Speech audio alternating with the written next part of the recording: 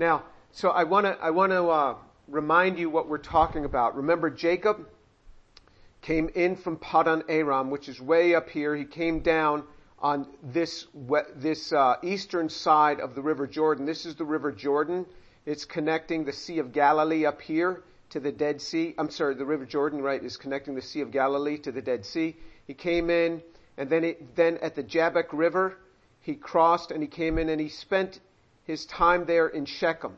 When he had come into the land, remember already Esau had already moved down into this region that was called Mount Seir, or later called Edom, after Esau, because Edom is another name for Esau, Edom being red from the appearance of when he was born.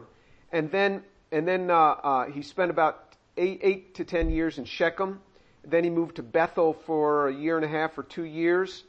And then he moved down to Hebron. This is Jacob, moved down to Hebron, where he lived the last decade or so with his father, very close to his father in Hebron, in the area of Hebron.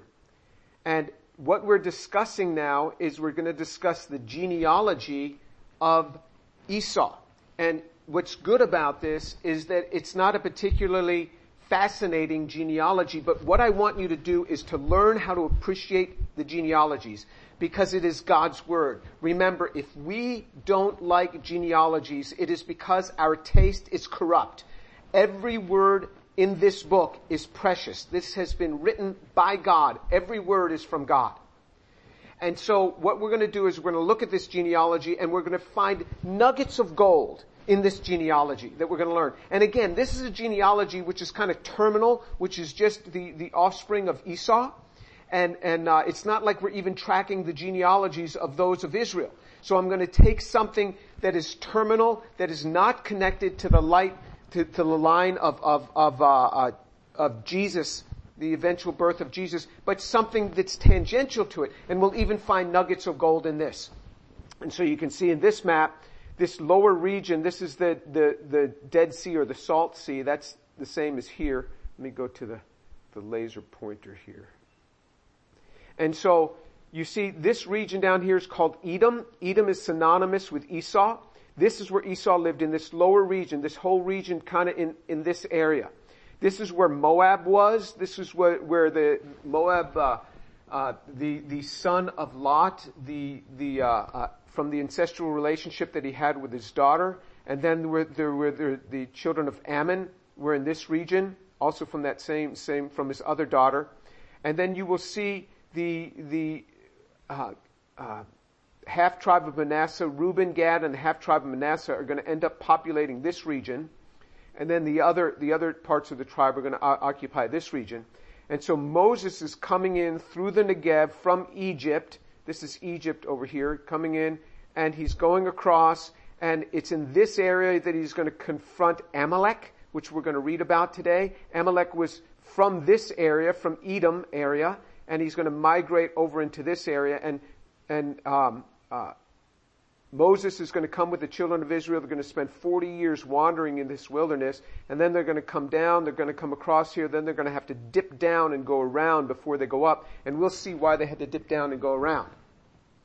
And so remember, this is just kind of an expanded region of what the tribes ultimately were going to be in this area. You had Moab down here by the bottom of the Dead Sea, and then you had Reuben, Gad, half tribe of Manasseh, and then the other tribes on the western side of the Sea of Galilee. So this is the eastern side, and this is the western side of the River Jordan.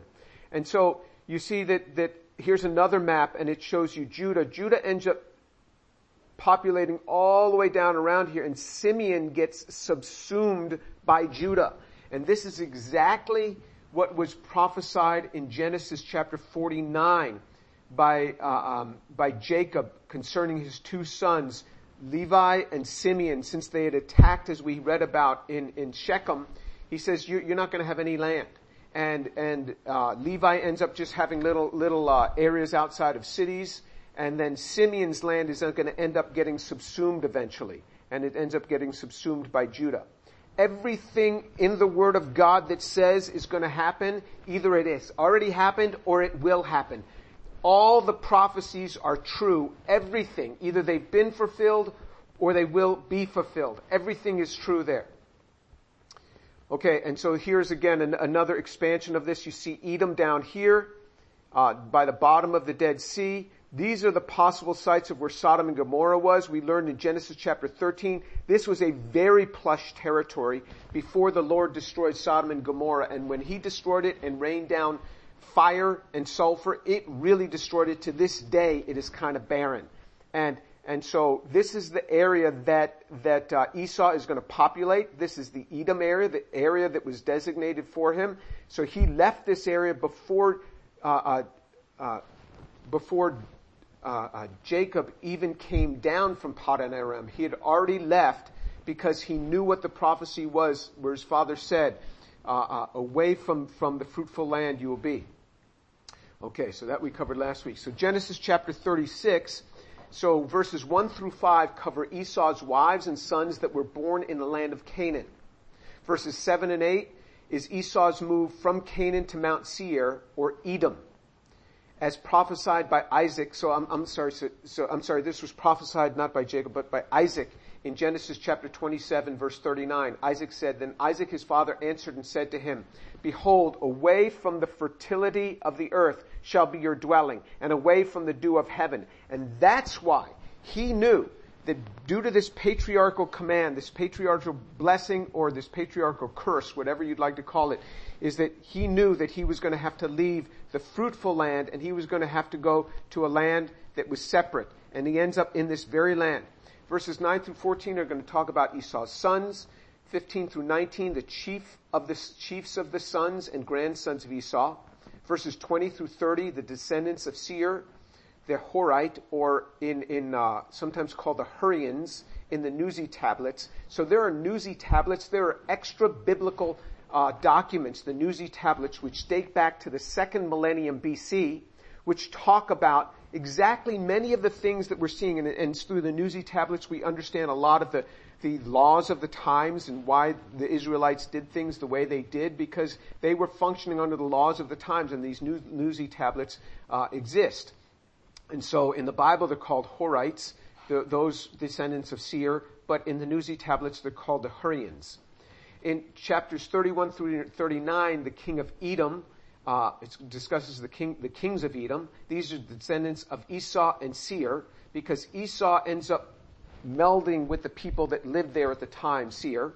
And then the 36 through 43 of that chapter 36 finishes with Edom. So I'm going to go to this genealogy, and I'm going to start reading now in chapter 36, reading from verse 1 of Genesis. Chapter 36, verse 1. Now these are the records of the generations of Esau, that is Edom.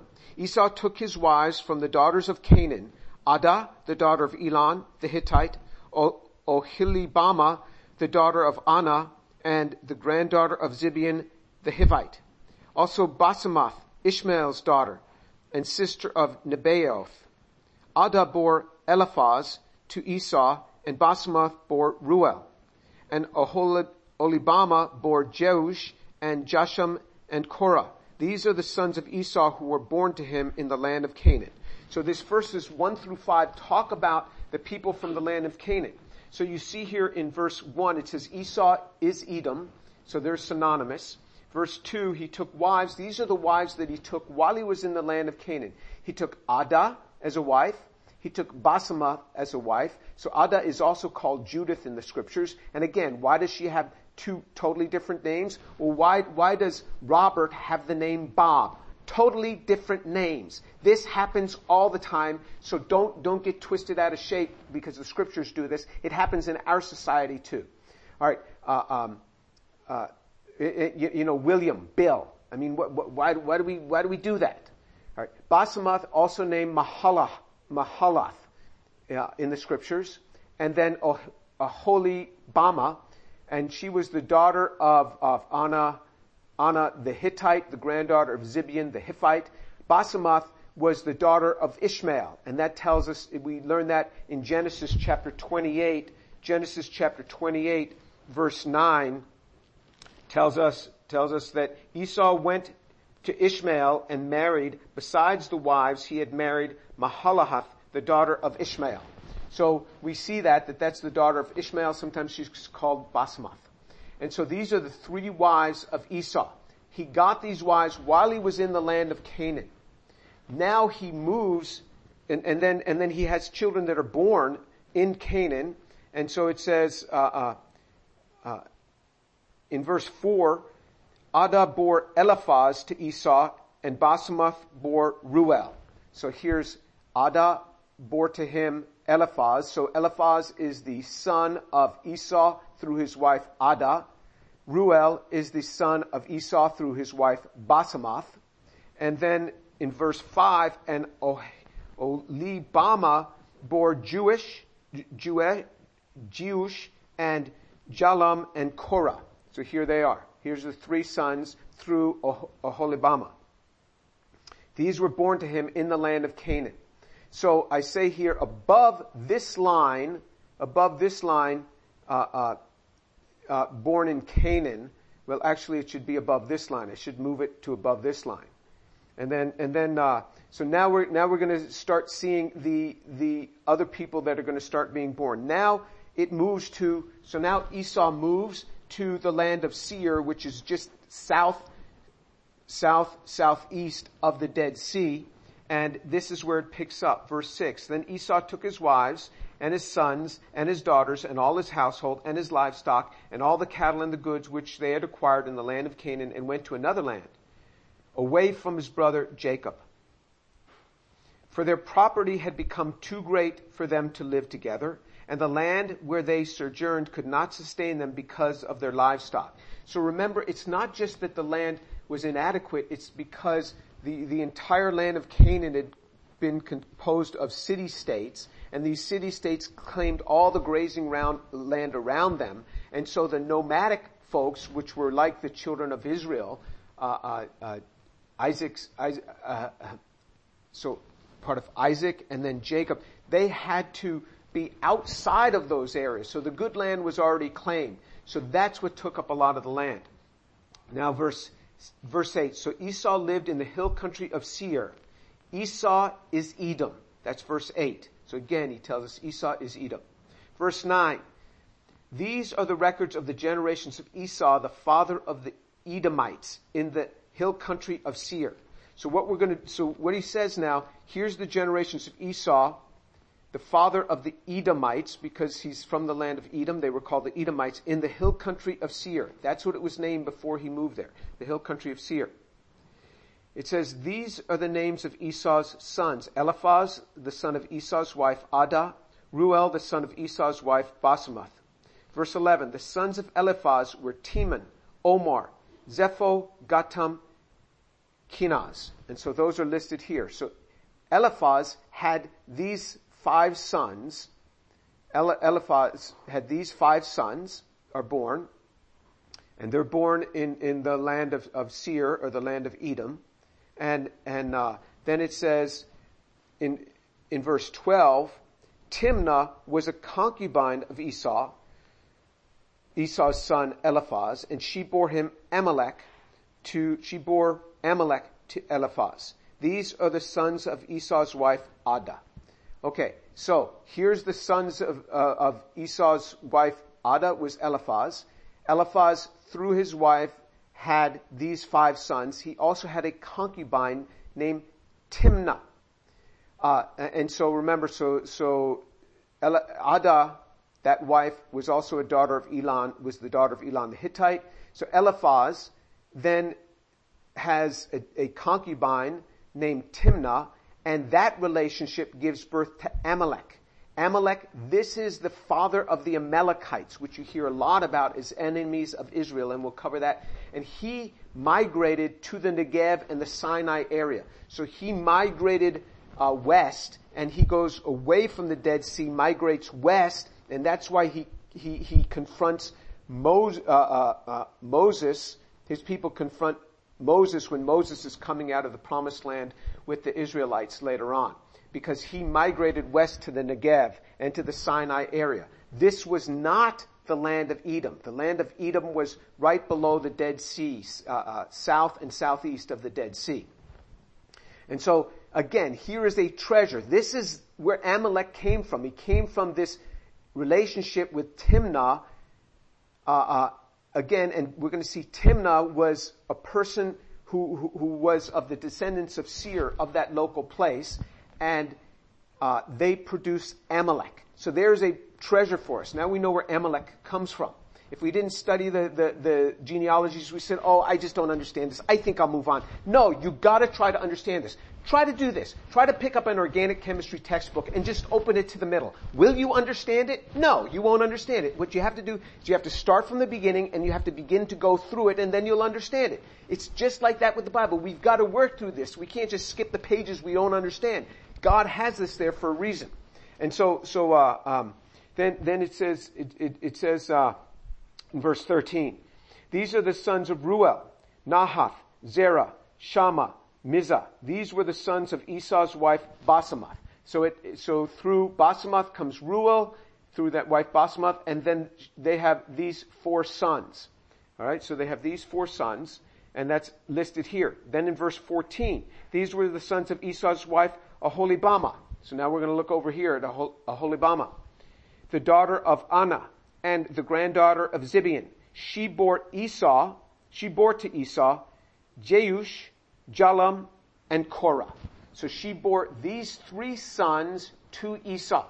That's who Aholibamah, the daughter of Anah, had born to Esau. Alright. Now verse 15. These are the chiefs of the sons of Esau. The sons of Eliphaz, the firstborn of Esau, are Chief Teman, Chief Omar, Chief Zepho, Chief Kenaz. So all of these guys are being named chiefs. Chief Korah, Chief Gatam, Chief Amalek. These are the chiefs descended from Eliphaz in the land of Edom. These are the sons of Adah. So here's the sons of his wife Adah, was Eliphaz, and then you see all of these are going to be named chiefs. So at that period in Edom, there were no kings yet, there were only chiefs. And these were chiefs of the different cities. And so Eliphaz, interestingly enough, in the book of Job 2:11, there is a man named Eliphaz the Temanite. Eliphaz lived in a city that was named after his son Teman. Boom! There is another treasure right there.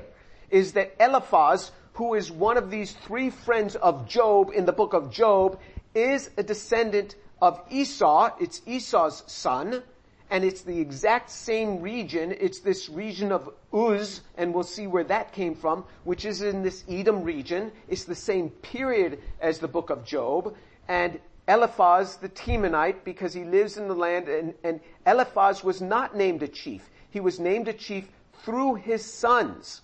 And so you say, well, why didn't he get to be a chief too? Well, it is an honor to have things named through your son. It is an honor. So Joseph doesn't, there is no particular tribe of Joseph in the Bible, but he's named through 2 of his sons, Ephraim and Manasseh. And eventually, in the book of Revelation, it'll go back to being named under Joseph. But for all this time, it's named under 2 of his children. This is not a disgrace. This is a blessing. So it's named after his sons. And so you see that there are these treasures here that are named through these sons, and they all become chiefs. And then pick it up in verse 17. Then the sons of Ruel, Esau's son, Chief Nahath, Chief Zerah, Chief Shammah, Chief Mizah. These are the chiefs descended from Ruel in the land of Edom. These are the sons of Esau's wife, Basemath. So Esau's wife, Basemath, Ruel, and these are the sons that all become chiefs. Then in verse 18, these are the sons of Esau's wife, Aholibamah. So we're looking over here now, under Aholibamah. Chief Jeush, Chief Jalam, Chief Korah. These are the chiefs descended from Esau's wife, Aholibamah, the daughter of Anah. These are the sons of Esau, that is Edom, and these are their chiefs. So there are 5 sons 10 grandsons, 13 tribes, 13 chiefs, since Eliphaz is represented by his sons and Reuel is represented by his sons. Again, Reuel is not named as a chief, but he's represented by his sons. What's also interesting about this is of all the names that are here, all the names that are listed, only 2 of them signify a name of God. And Reuel means friend of God. Jeush means Jehovah help.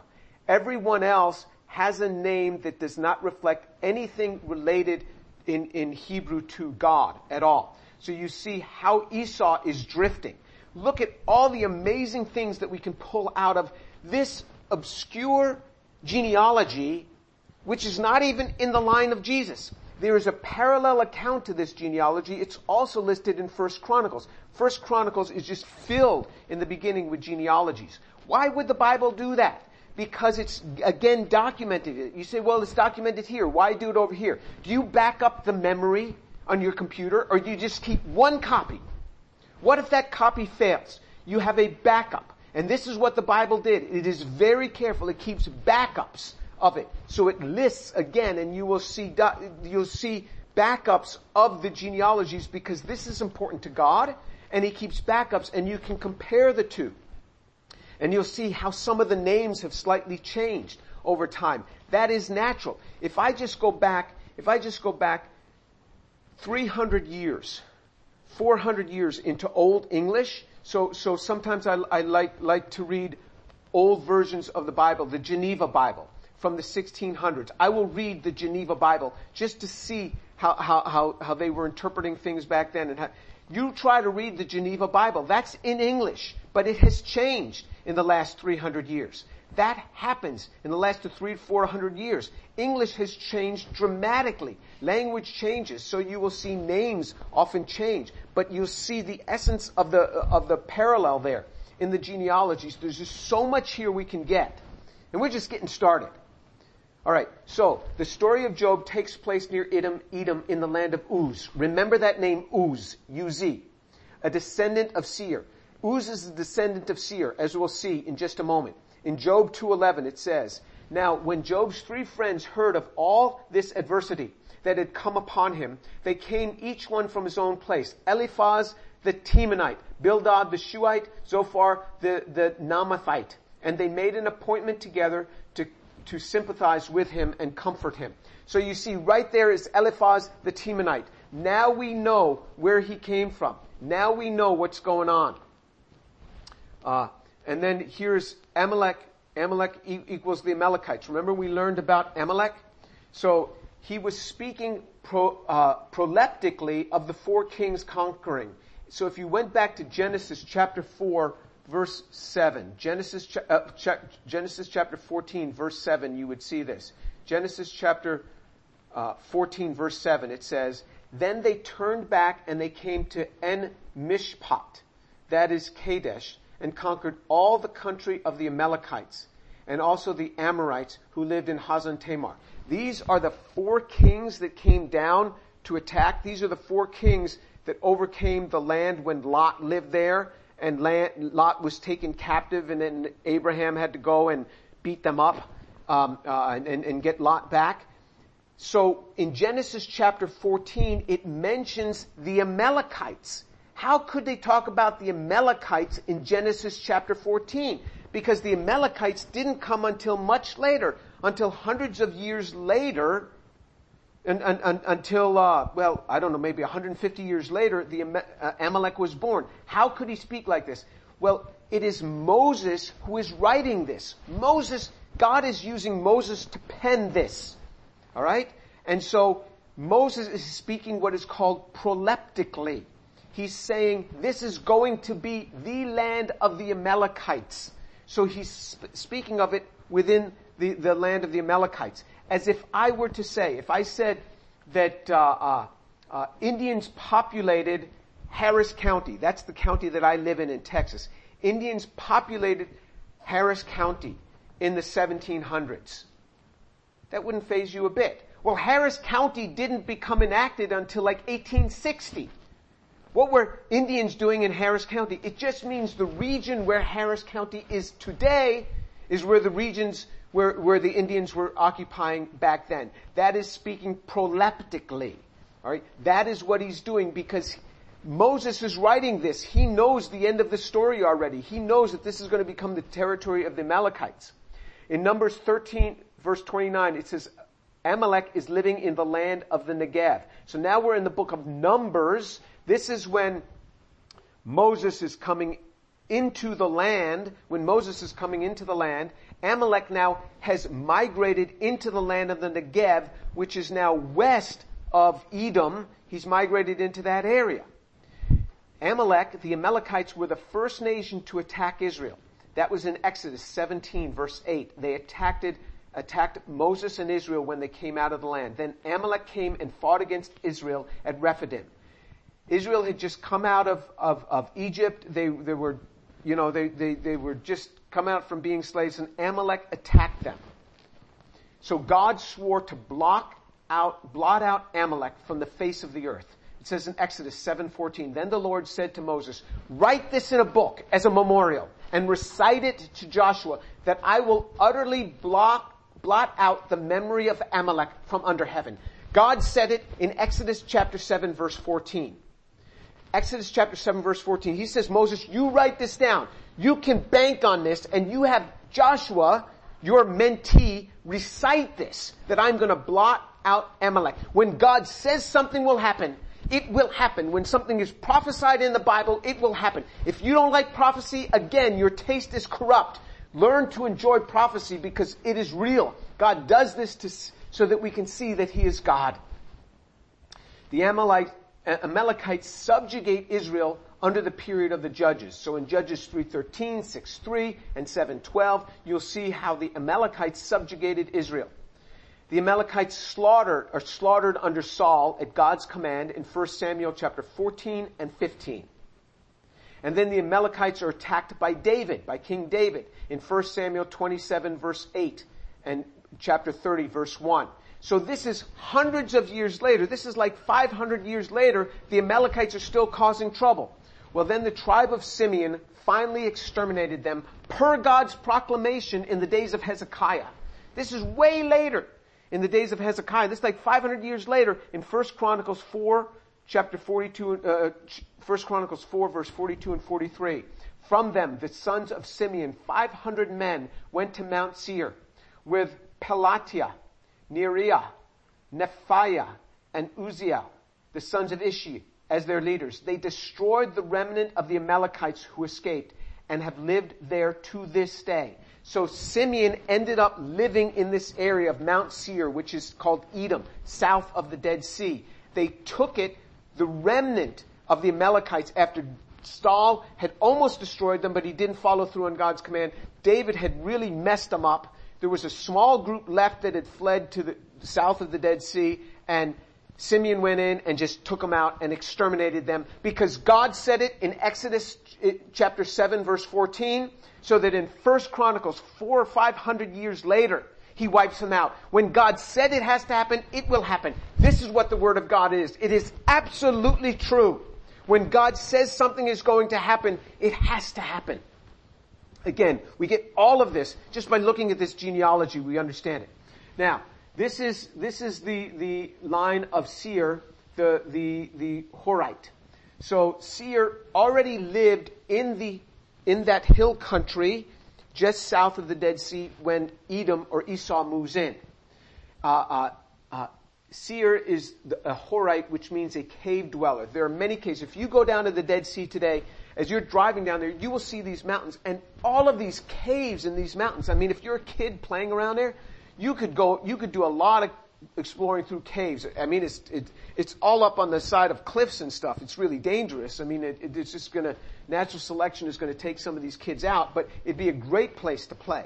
And you could go there and just see caves. These were cave dwellers. They inhabited the land before Esau arrived.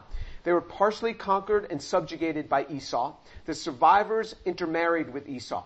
In Genesis 27 verse 40, Isaac said of Esau, "By your sword you shall live." That was prophesied of Esau by Isaac. And indeed, he lived by his sword. He came in, he cleaned up that area. He says, "I'm going to live here now." but some of Seir he ended up melding with and intermarrying with. And so that's what we have in this same chapter 36, verse 20. These are the sons of Seir, the Horite, the inhabitants of the land, Lotan and Shobal and Zibeon and Anah and Dishon and Esser and Dishan.